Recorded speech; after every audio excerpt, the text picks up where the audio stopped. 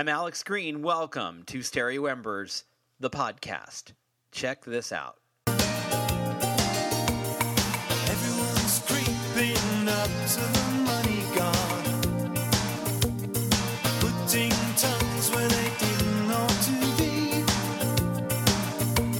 on stepping stones of human hearts and souls, into the land of nothing for free. Well, the way that we're living is all taken, no giving.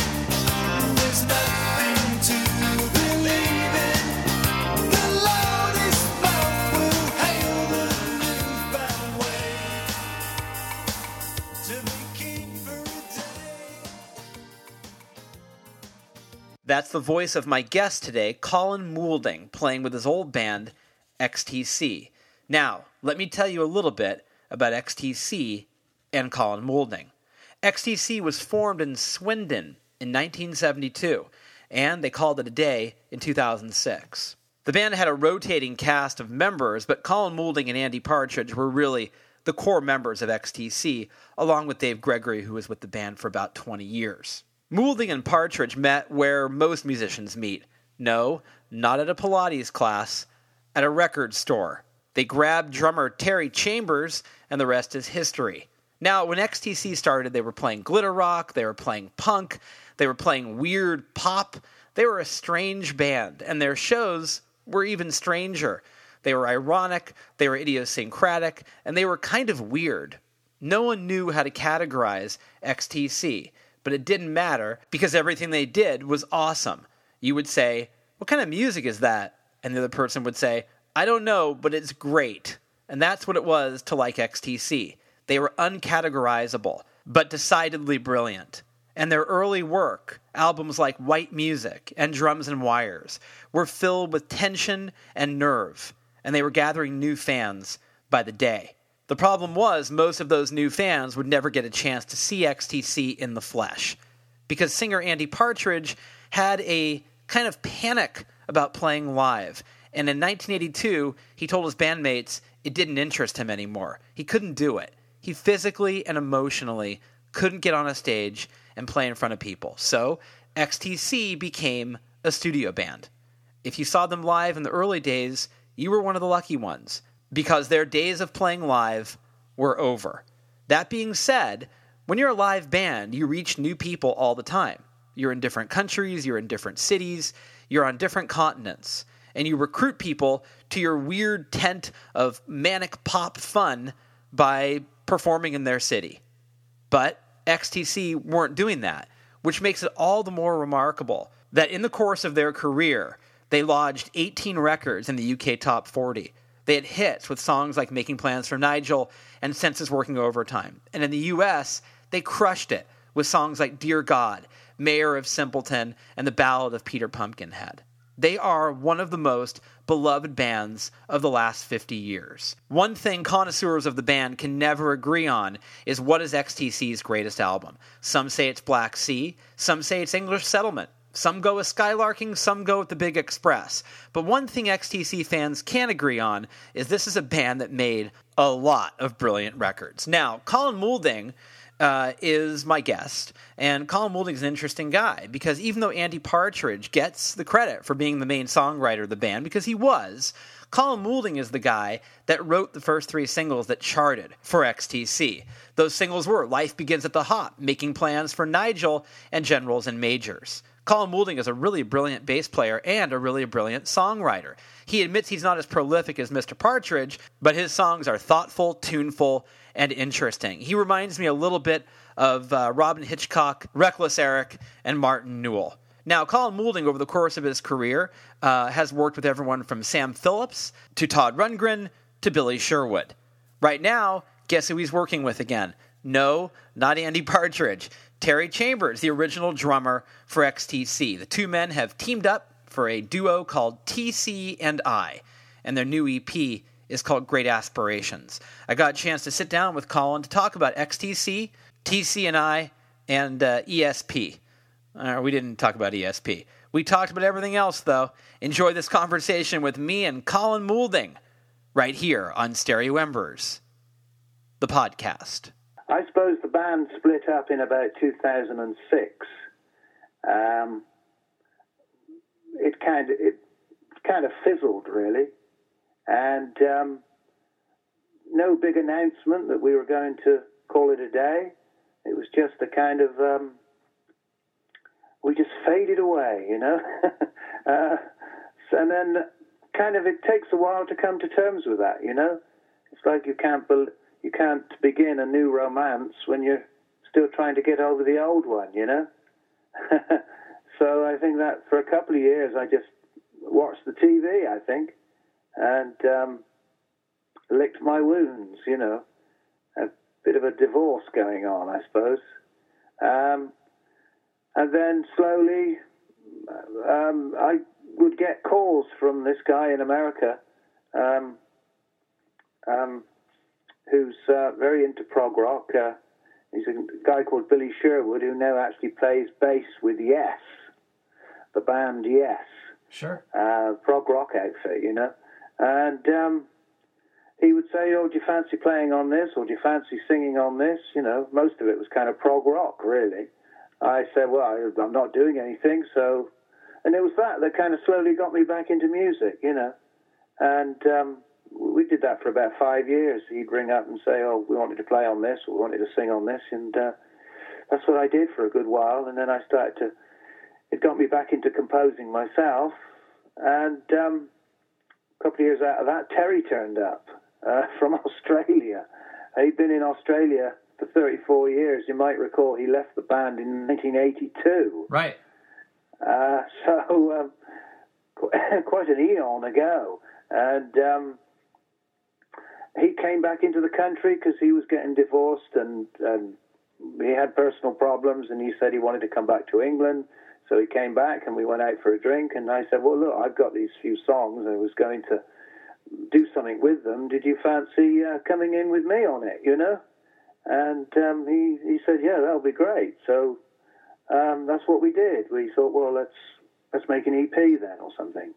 And lo and behold, that's what it is. Were you and Terry in touch all those years? No, not really. No, he'd ring up and say, why haven't I been paid? And I said, oh, it's coming, you know. But generally, not really. You know, he had his life out there. And I guess it was kind of painful for him, really, you know, that he'd kind of jacked the band in a bit and kind of... Well, he was been working in the construction industry in Australia for over 30 years, you know. So he sort of hung up his cement mixer and took up with the drums again, you know. Or maybe there was no difference, I don't know. But yeah, so it was all a bit weird, really. And then, you know, we got working on this record and got into it, and he'd turn up on my doorstep at 9 o'clock every morning and say, all right, I'm ready. And we'd set some mics up and start recording, you know. Yeah, it was all very Joe Meek, really, you know. It was saxophone players in the kitchen and all this kind of thing, you know. But, yeah, it seemed to have worked out all right. What was your relationship with Terry when you guys were in the band? Were you guys pretty close? I guess so. When the band formed in the early 70s, I was the sort of go-between, really, because I knew Andy, and, you know, we were kicking around a bit. And then I knew Terry, and we were kicking around a bit. So I was the go-between between us, you know. And the two factions got together through me, I suppose. And then we had the elusive fourth member for quite some time, but the nucleus of the band was Andy, myself, and Terry, you know. Yeah, so we were kicking around quite a bit in the early days, yeah. It's interesting because you guys got back together and you both had been through losses. I mean, you with the band, him with his marriage and his career in construction was over. So the timing was actually kind of perfect. Yeah, you could say that, I suppose. It was kind of from the ashes, the phoenix rises out, you know. Right. And it just seemed kind of, it was time, you know. but he's see, we were born in the same year, and we were born in the same town, within a mile of each other, and there's a lot of synchronicity there, I think. And you know, he was.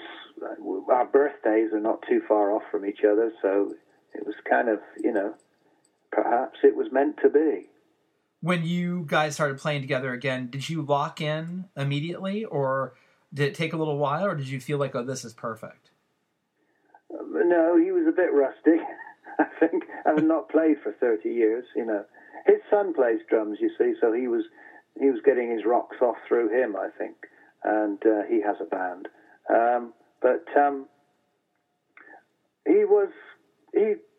We started rehearsing, and slowly but surely it all came back, you know. But, you know, when you have that sort of layoff, you're not going to be fantastic straight away, you know. When you got these songs together, what was the common thread that you felt in these particular four that you chose for the EP? I think to be truthful, I suppose. And see, I think one of the things certainly about some of the XTC records is that although they can be admired for their playing and all the rest of it, sometimes they don't connect, I think. The feeling doesn't come over, you know.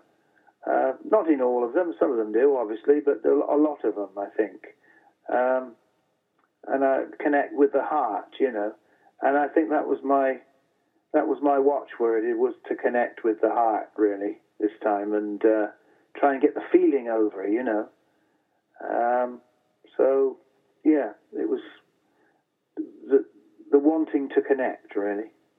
Do you mean that some of the XTC albums are thematically choppy, or do you mean that sonically?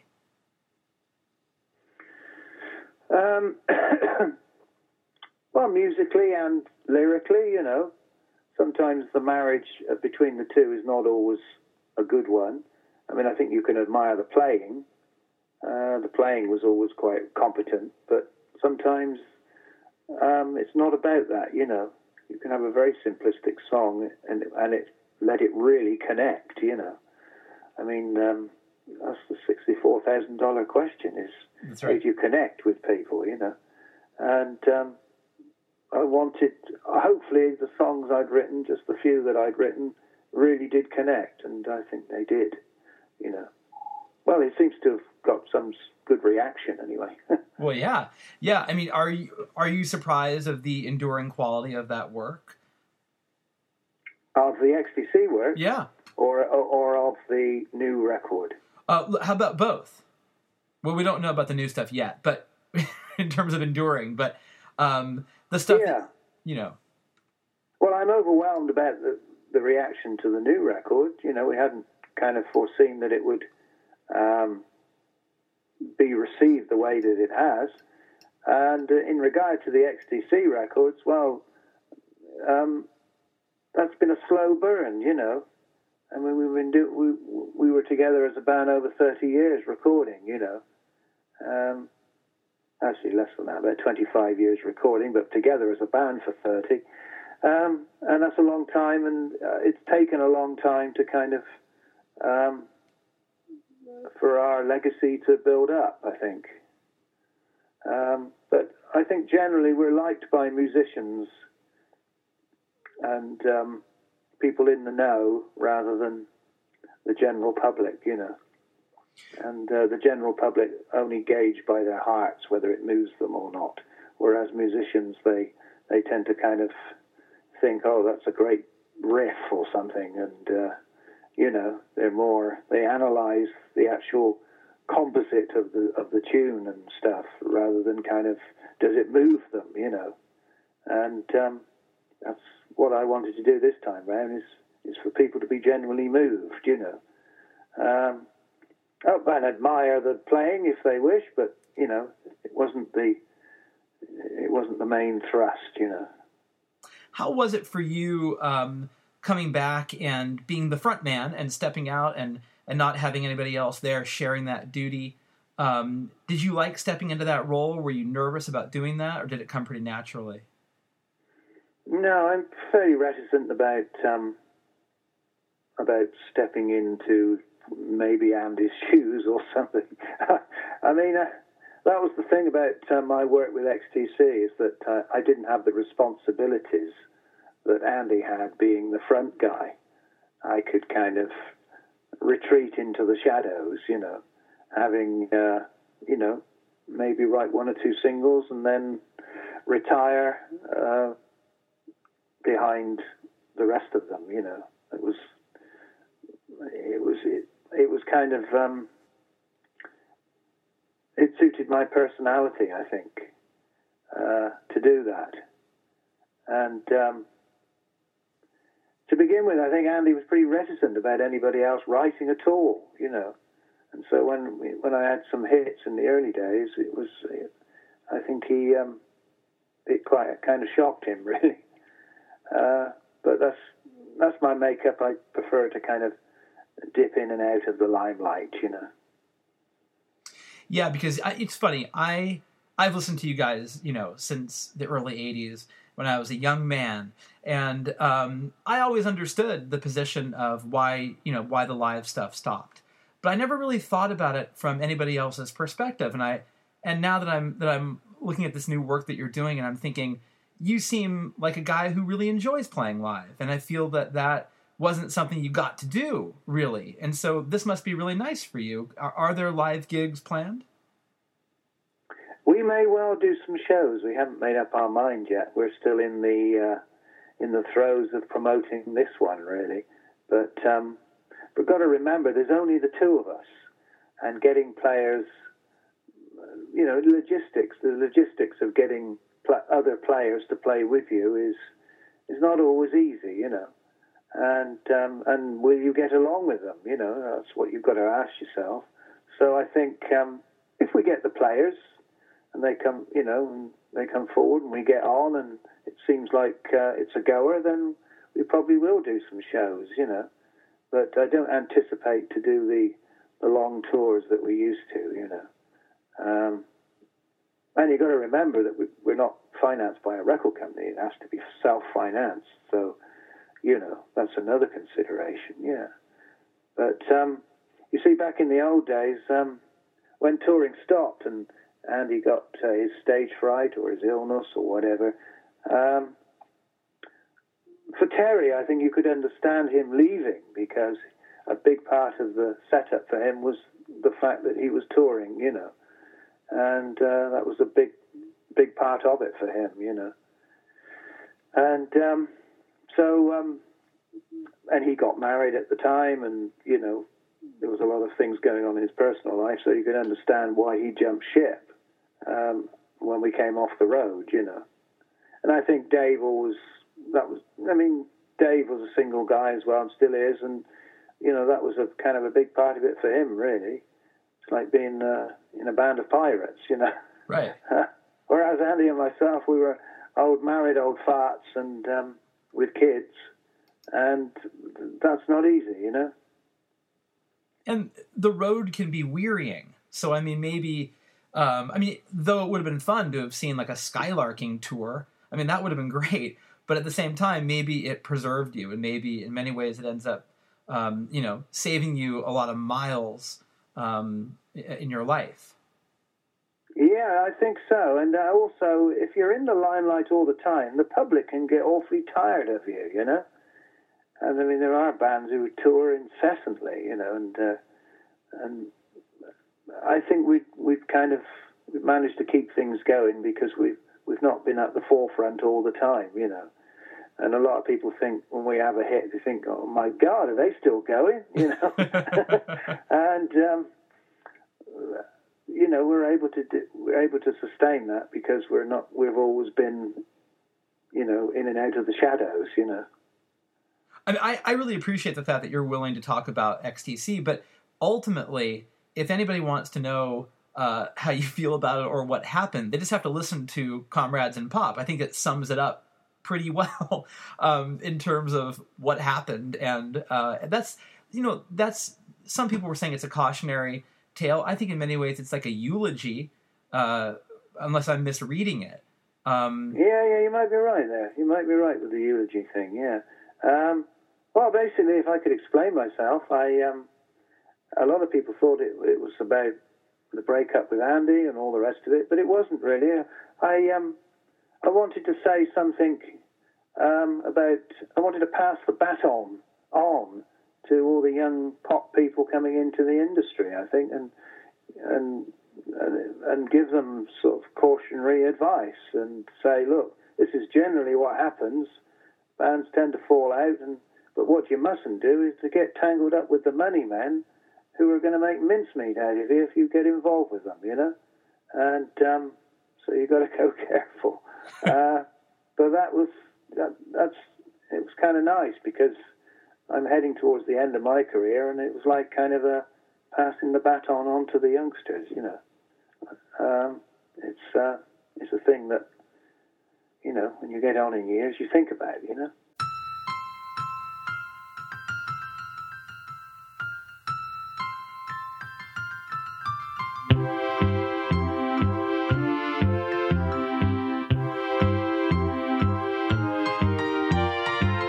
It's the guy that writes the hits that gets the money in this funny old world of pop.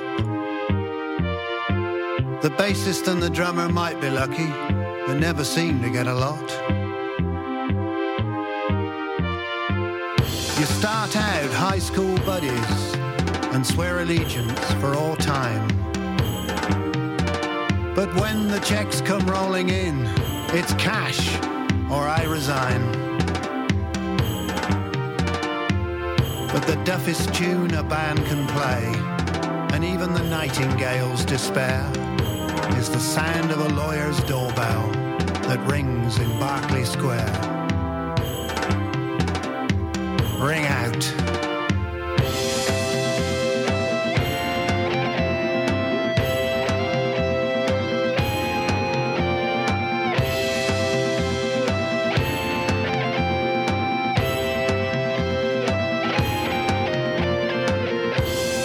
High school buddies, allegiance for all time.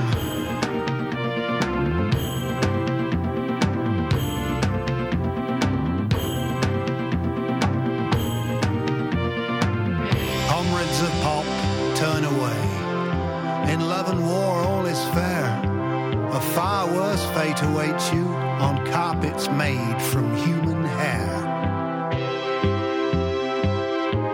Good night.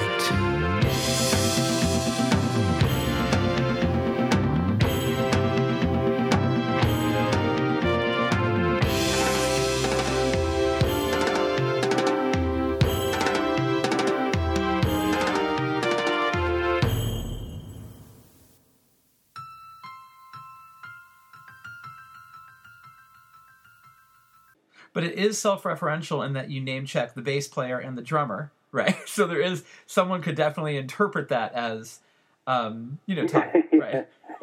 Yes, it had not gone unnoticed, as they say. Generally there's arguments about money, and it's generally the songwriter who trousers most of it, and you know, you don't know these things when you come into the industry. You think you just plug into the wall and it all sounds fantastic, and we all make a fortune, you know. And the general public doesn't know. They don't know about the songwriter gets most of the money. They suspect, but they don't know.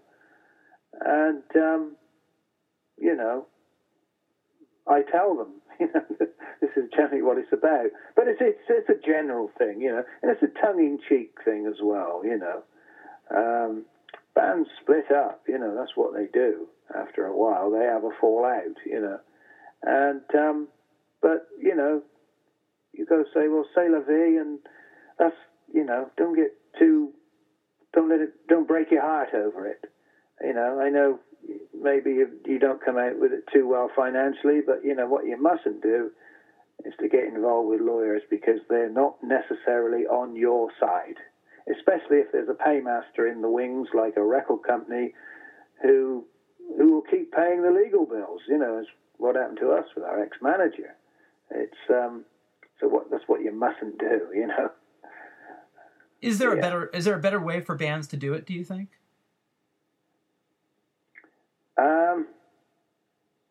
Probably not. It probably isn't, because bands can't think about the money.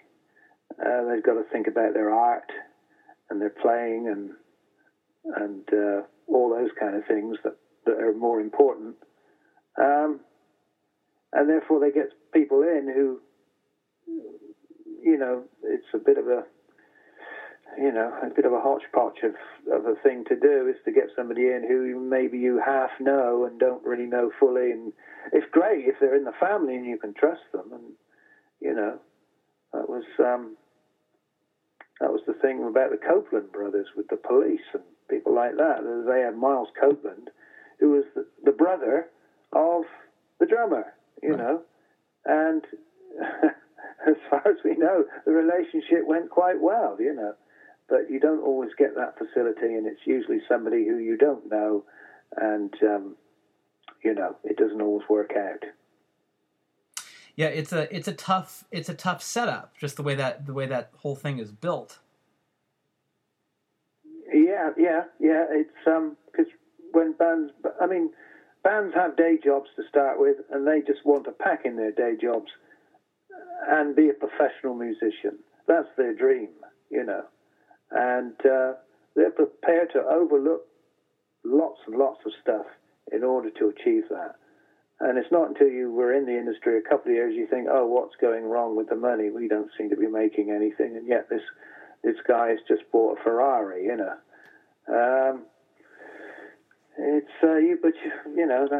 that's your mindset when you're in your early 20s and you're just starting out in the industry.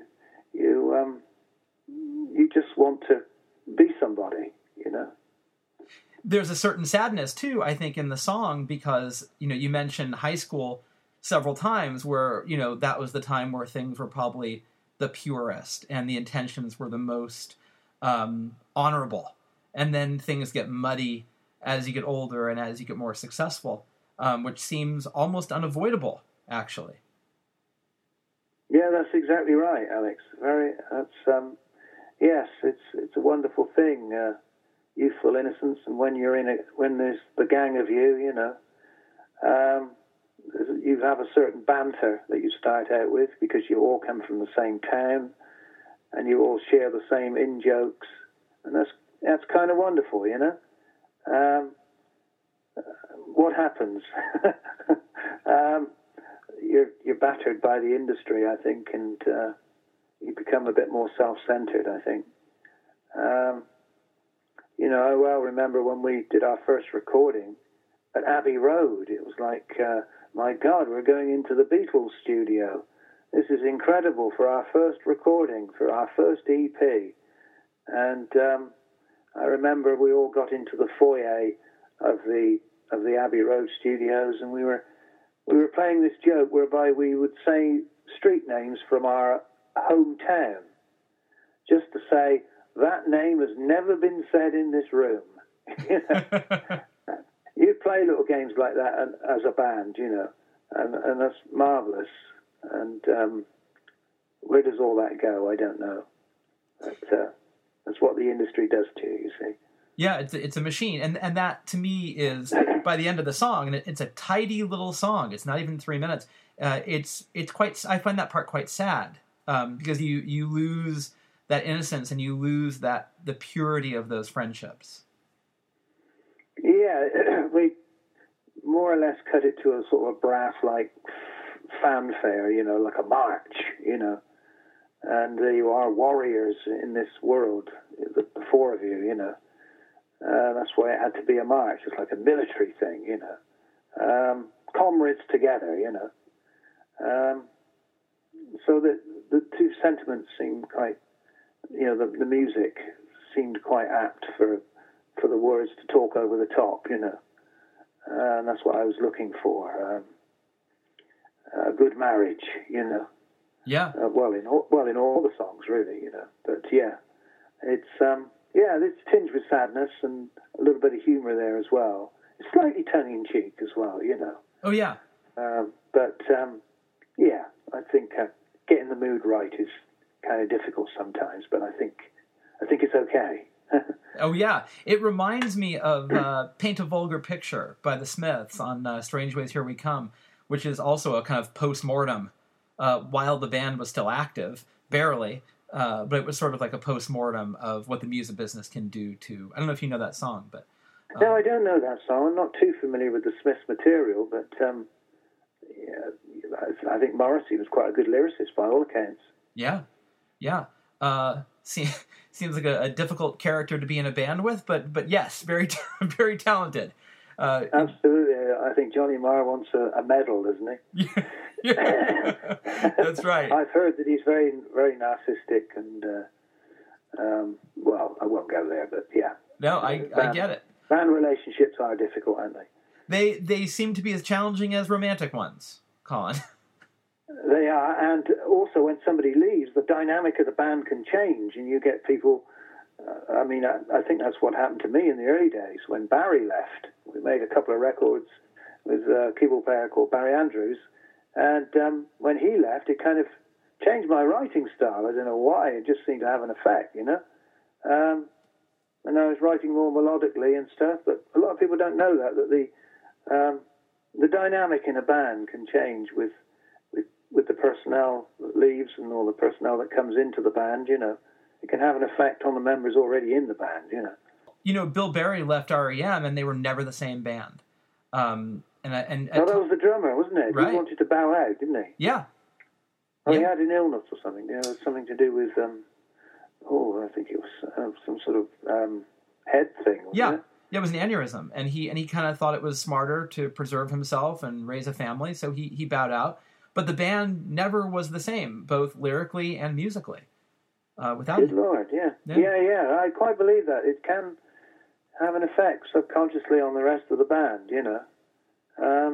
My God, yeah. Yeah, that's, I suppose for a lot of REM fans that was the case. What about Terry? When Terry left XTC, did you feel that same shift? Yeah, I think so. It didn't have... Yeah. You know, I've never thought about that. But quite possibly it did. For the 2 albums after Terry left, we used the guy from the Glitter band. You don't know Gary Glitter in America? Sure. He was kind of glam rock kind of guy from the early 70s in England. He had a few hits over here, and we got the drum. They had 2 drummers.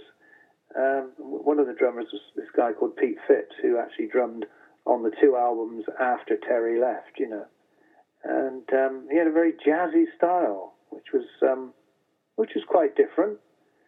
And he was a very different drummer to Terry, so it's kind of, in a way, I kind of had to readjust, you know.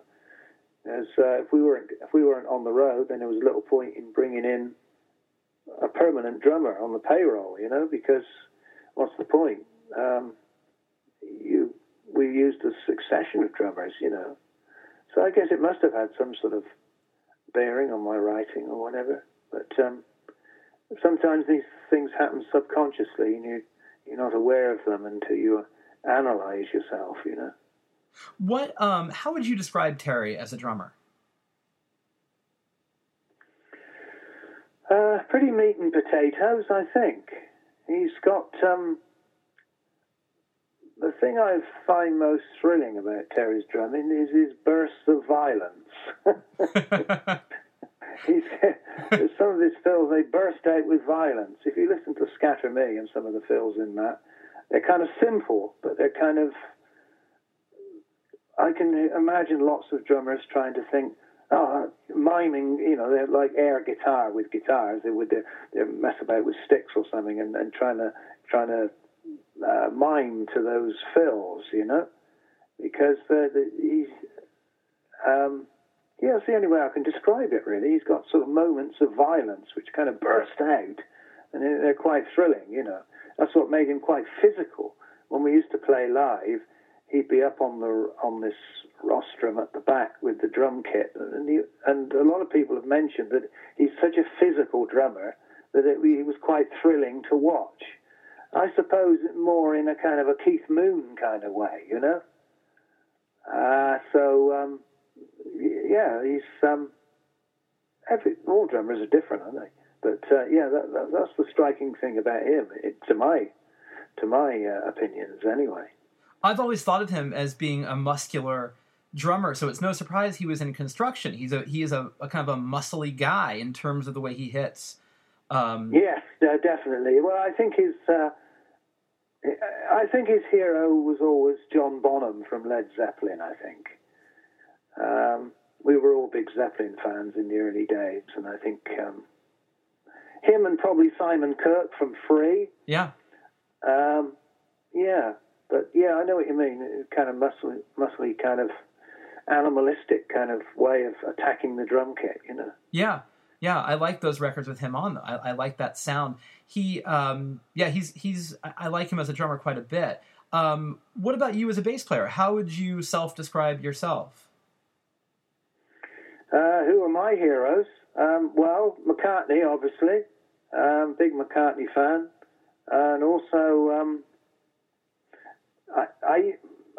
the whole of the band liked a band called Free. Are you familiar with Free? Sure, absolutely. All right now, and stuff like that. Yeah. Well, we always liked the bass player. I, in particular, liked the bass player, a guy called Andy Frazier. I think he died. He lived in America for a good few years. I think he died last year or the year before. But we always liked Free because they were only, well, there was a kind of a three-piece or a four-piece, but they had a singer, so it was just three instruments at any one time. The singer, Paul Rogers, I think he played piano occasionally. But we always thought, well, they made the most of the three instruments that they had, and they left holes, you know? There was no kind of blatant kind of block chords. It was kind of, there was holes in the music, you know? And we all thought that was primarily down to the bass playing. And how he used to kind of, you know, sometimes if you listen to All Right Now, I don't think anybody plays in the first verse at all. I think it's just guitar. And then he comes in and comes in and plays on the chorus and stuff, and then he'd drop out again, you know, and that kind of thing is kind of a bit more thrilling than somebody who just plays all the way through, you know, with kind of power chords or something. I think he was quite a big influence on me, I think. How is McCartney as a bass player? He seems, I'm not a musician, but he seems fairly phenomenal to me. If you're a big fan of the Beatles and you explore a lot of their albums like Revolver and Sgt. Pepper and that, you realise he was a bit cheeky, you know? A lot of people don't know that. You know, he would play these lines, you think, oh, I wouldn't have thought you'd have played a line like that there. But it works, you know. Obviously, it's instinctive. And that's good. You're not going by the book, you know. It's he was quite surprising sometimes if you listen to some of the stuff, you know. Of course, everybody knows those records inside out, so they kind of think, well, yes, I've heard that, and that's the way that goes. But if you come in cold on something and you're rehearsing something like that, that's not something a musician would do, you know, sometimes. The lines that he played. And, you know, of course, we accept them now because they're part of the tapestry of the music, and we've heard them so many times, you know. But he could be quite cheeky, I think. Have you heard any young bass players that are playing in newer bands that you were kind of knocked out by?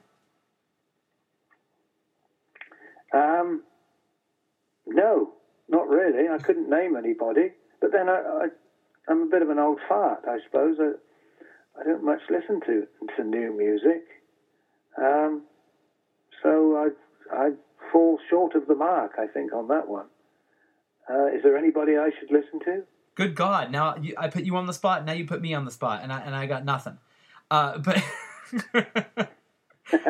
yes, maybe you're an old fart as well. I think that's probably very true. I was telling a friend of mine I was going to talk to you, and I said Colin was kind of like the McCartney and the Harrison. in XTC, whereas and Andy was the Lennon, and that's how I sort of saw it. It's remarkable that is that a fair thing to say? Oh, dare we compare ourselves with the Beatles? I think we're on a different stage, don't you? I don't think I would like to do that. I don't know. Every makeup band is different, And Lennon and McCartney wrote together. I mean, Andy and myself never did that, It was always pretty separate affairs,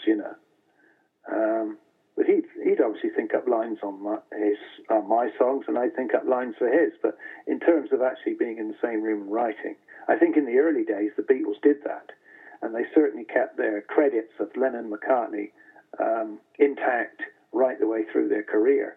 Although we know for a fact that Lennon and McCartney never wrote together later on, Right.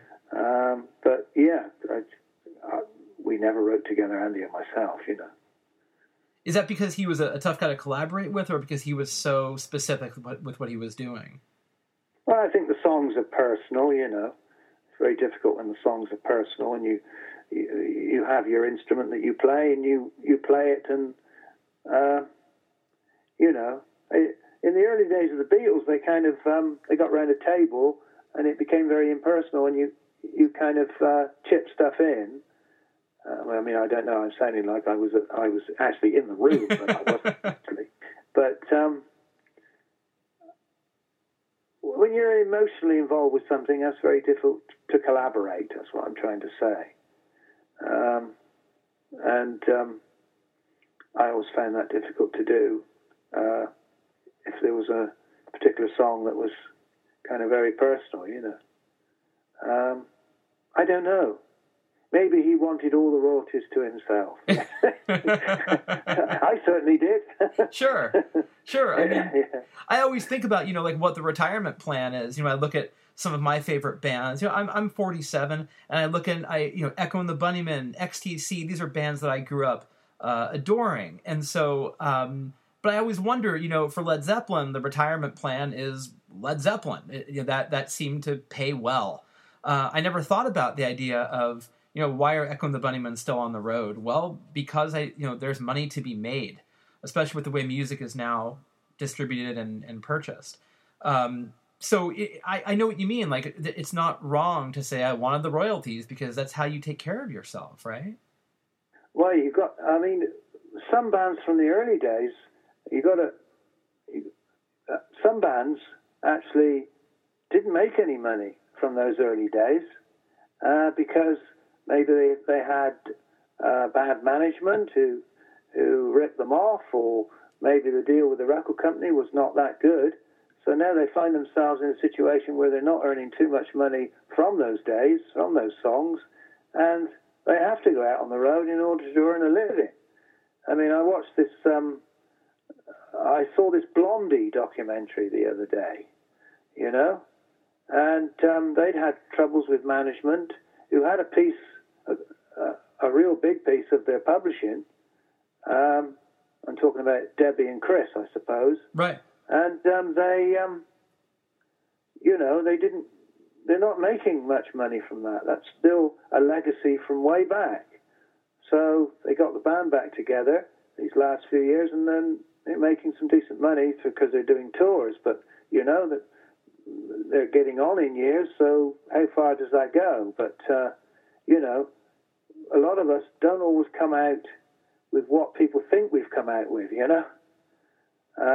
So that's another thing to, on the face of it, we had trouble with management, but, we were able to ride the storm and come out the other side, and things are not too bad, But I mean, I look at some of the bargain bins where you see, say, a Blondie CD for £3, and you think, Christ, what are the band getting out of that? And so the fact that Andy has taken it upon himself to actually release the old material in 5.1, it's probably saved us from the bargain bins, Right. So you have to do all you can in order to survive and to stay a musician. You just got to do what you can. Were you reluctant to be a part of the documentary, or were you on board from the beginning? Because it looks fascinating. I have not seen it, but we did do a story about the trailer, and the story we wrote about the trailer got thousands of readers. So there's a huge interest in that. Where were you when you were approached for that? Were you on board from the beginning? I was on board from the beginning, but the actual story in the documentary is told through Andy's eyes, really, and he is virtually the narrator of the documentary, and Dave and myself, Terry, and other people are kind of just talking heads, But that's okay, because you have to have a central figure. You're telling a story, It's entertainment, So you have to. Nobody wants to know who, my background when I was a baby, I think you have to tell a story in a certain way for it to come over, I'm not saying you should bend the truth. I'm just saying you should concentrate on certain things, stick to the bones of the story, I think. So, yeah. Yes, of course, I was in it from the start. Yeah, of course. And much has been made about the release of the EP is around the same time as the release of the documentary. Is that on purpose, or is that just a total happenstance? That is purely coincidental. Purely coincidental. In fact, when the film crew arrived at my house to film for the documentary, Terry had only just come back into the country, and they filmed him a week after he'd stepped off the plane from Australia, and he hadn't done an interview in 30 years, and I think they had to reshoot some of the stuff because I don't think he knew how to react. It was. People might see that as a good thing, but I think he felt confused by it all, because he'd never had the limelight thrust in his face for so many years, And I said to the guy who was directing it, and I said, well, Terry and I are thinking about doing an EP, because he'd just come back into the country, and I popped the question to him, and I just think he said, well, that would be nice, So, purely coincidental, the fact that it came out in America in January, and more or less so did we, So, yeah, purely coincidental. What was it like to shoot the video for Scatter Me? What was it like to be in front of the camera again? How did you like that? Well, I've been invited to make videos with Billy's projects. We did a song called The Man Who Died Two Times by this band called Station... oh, God, what's the name? Something to do with stations. Days Between Stations. And Billy produced the record, and he wanted me to appear in the video. So I'd had a little bit of that recent stuff with videos anyway, and then we did Scatter Me. So this woman comes round your house and films you lip syncing, and lo and behold, a month later she sends you the finished product. So I kind of I pretty much left it to her. But she's included footage from archive footage of families dancing and stuff like that, just to make it, a little bit of life there, a little bit of normal life. And then with the sentiment of the song, people appreciate that, I think. I think we could have done a straight lip sync probably, but I think it's a bit more interesting when you hone in on the feelings that the song is giving you, and you try and ride along with that, So yeah, I just left it to her, and I think she did a pretty good job. She did a very nice job. It's a cool video. I was curious, what are your vaults like? Do you have a lot of songs that you've written that are sort of just looking for a home in terms of what you're going to do with this project with Terry. Do you have quite a bit of material that you've sort of stockpiled over the years? No, nothing. Absolutely nothing. The cellar is empty. The wine has been drunk. In fact, even for the EP, Scatter Me was an afterthought. Really, we had the other 3 tracks, and I said I had this other track called "Hope Is My Finest Virtue."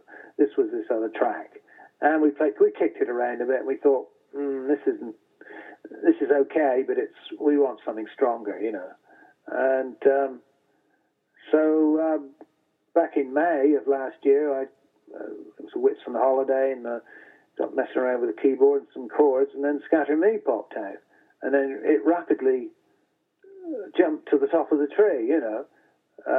People say, "Oh, I think that's the best one," So I thought, "Oh my God!" And so I thought, we better make a video for this one then, and drop the idea of making a video for something else, So that tends to happen, So I think the faults are pretty much clear, really. I don't think we're going to be doing much with Hope Is My Finest Virtue, because when things have kind of been rejected once, you really don't go back on it, You think, well, they can't be that strong anyway. So, the previous ideas that you've touched upon, if they don't come to the fore straight away, then you think, well, maybe they're not so good anyway. I've got loads of those sort of ideas, but I don't want to go there, Well, the fact that you don't have excess in the vaults makes me think you're a very efficient songwriter. You're too kind, Alex. You're too kind. Non-prolific, I think others would call it. But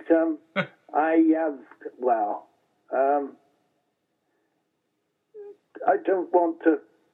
I mean, maybe we could have made an album, but I don't want to.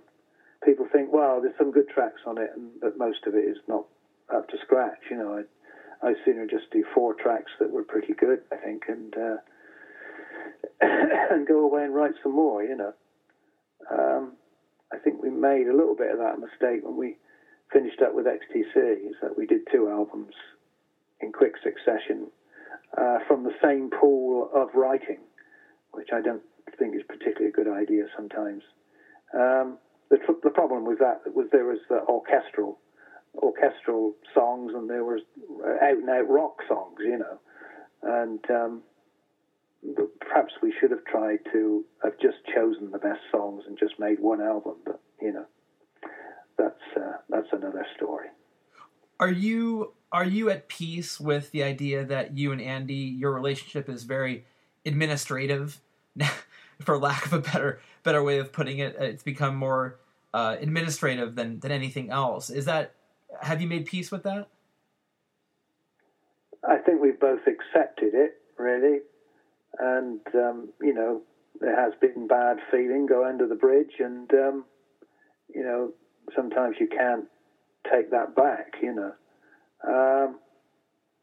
We talk, but on the email, but I haven't seen him in years, it has to be said. Not that we saw too much of each other anyway, other than the times we made records, We never really kind of socialized. A lot of people think, when you're in a band, you all live in one house, like the Monkees or something, Right.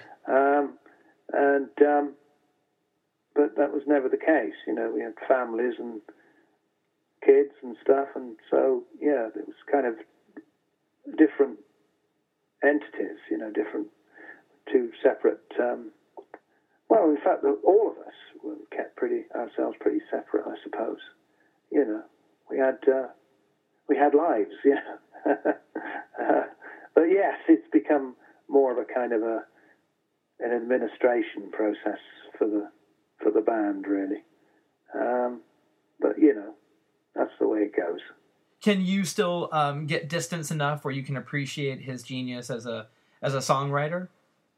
Oh God, yes. Yeah. I have every respect for his talent, But sometimes you just don't get along, That's and as the years go on, the little things mean too much, You think, why does he pick his nose like that, That's irritating. You know what I mean? I do. Being in the vicinity of somebody for so long when you make a record, and some of the records we made were 10 months long, you know. So, yeah, that kind of gets a bit difficult, yeah. But, oh, God, yes, I've every respect for his talent, yeah, absolutely, yeah. And I've learned a lot from him, you know. So, yeah, that's a completely different side of it. Did your children ever want to go into music? My boy actually plays drums, and he's been in lots of bands and stuff, and still plays in a band now. And don't ask me the name, because they're usually dissolved before when they think up a new one, you know. So I don't know which one he's on now, you know. But yes, oh my God, yes, he's very good, yeah. But it's kind of earning a living at it now is different to how it used to be. Years ago, they used to give you a second chance. You know, they don't do that now. You know, if you make one album and it's not successful, then you're usually out the door. You know, they gave you a second chance years ago. They call it artist development. You know, but that doesn't exist anymore. You know, it's unfortunate. I know it seems the attention span has grown shorter. Oh, absolutely. Yes, you've got to be an overnight success, otherwise, you know, they don't come back to you, you know. No. I mean, there was always... I mean, people pursued the hits years ago, of course they did. But we were lucky that we signed a 6-album deal all those years ago. And that 6th album became 10 albums, you know. And, I mean, it does get hairy in places when the hits are not coming. And we had some wilderness years, perhaps around 84, 85. That was probably our low point. Made a couple of albums that didn't do all that well, you know. And then suddenly your fortunes change and you rise up again, you know. So, yeah, it's... but they used to stick with you a lot more than what they do now, definitely. If you had to choose a favorite XTC record, what would you pick?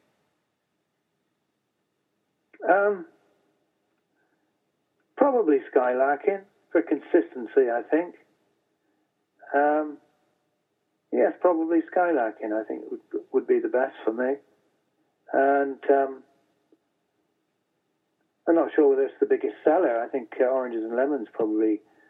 I think Skylarking did the donkey work with Dear God and stuff. And then the subsequent album after that sold more because the work had been done, you know.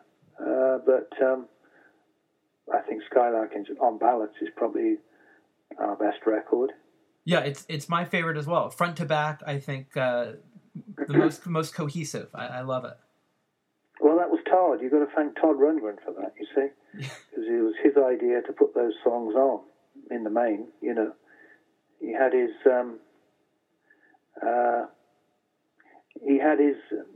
day passes kind of thing. That's what he wanted to call the record. He wanted to call it Day Passes, which we didn't think much of. But we took his point that the record should be a concept of the passing of a day, you know.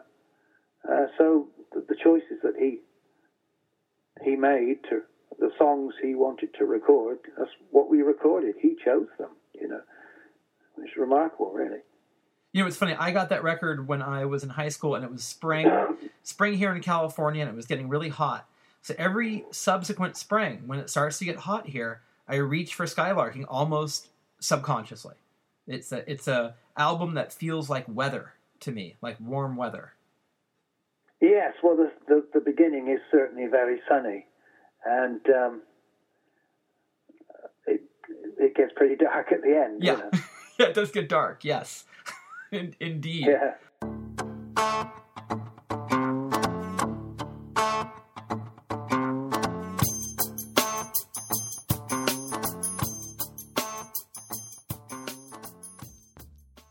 How much did you love that guy? Colin Moulding. Wow. What a fun chat that was. Boy, Skylarking does get dark in the end. That is an understatement. It goes into the part of the soul where it's always night. It's some dark business. But a beautiful record. Hey, thank you for listening to Stereo Embers, the podcast. I am Alex Green. This is Bombshell Radio. And if you're interested in our programming here at the radio station, all you got to do is go to bombshellradio.com and check out what we got for you, because we got some good stuff. We're open 24 hours a day, 7 days a week. We are always on the air. All right, thank you again for listening, and I will see you next week right here on Stereo Embers, the podcast.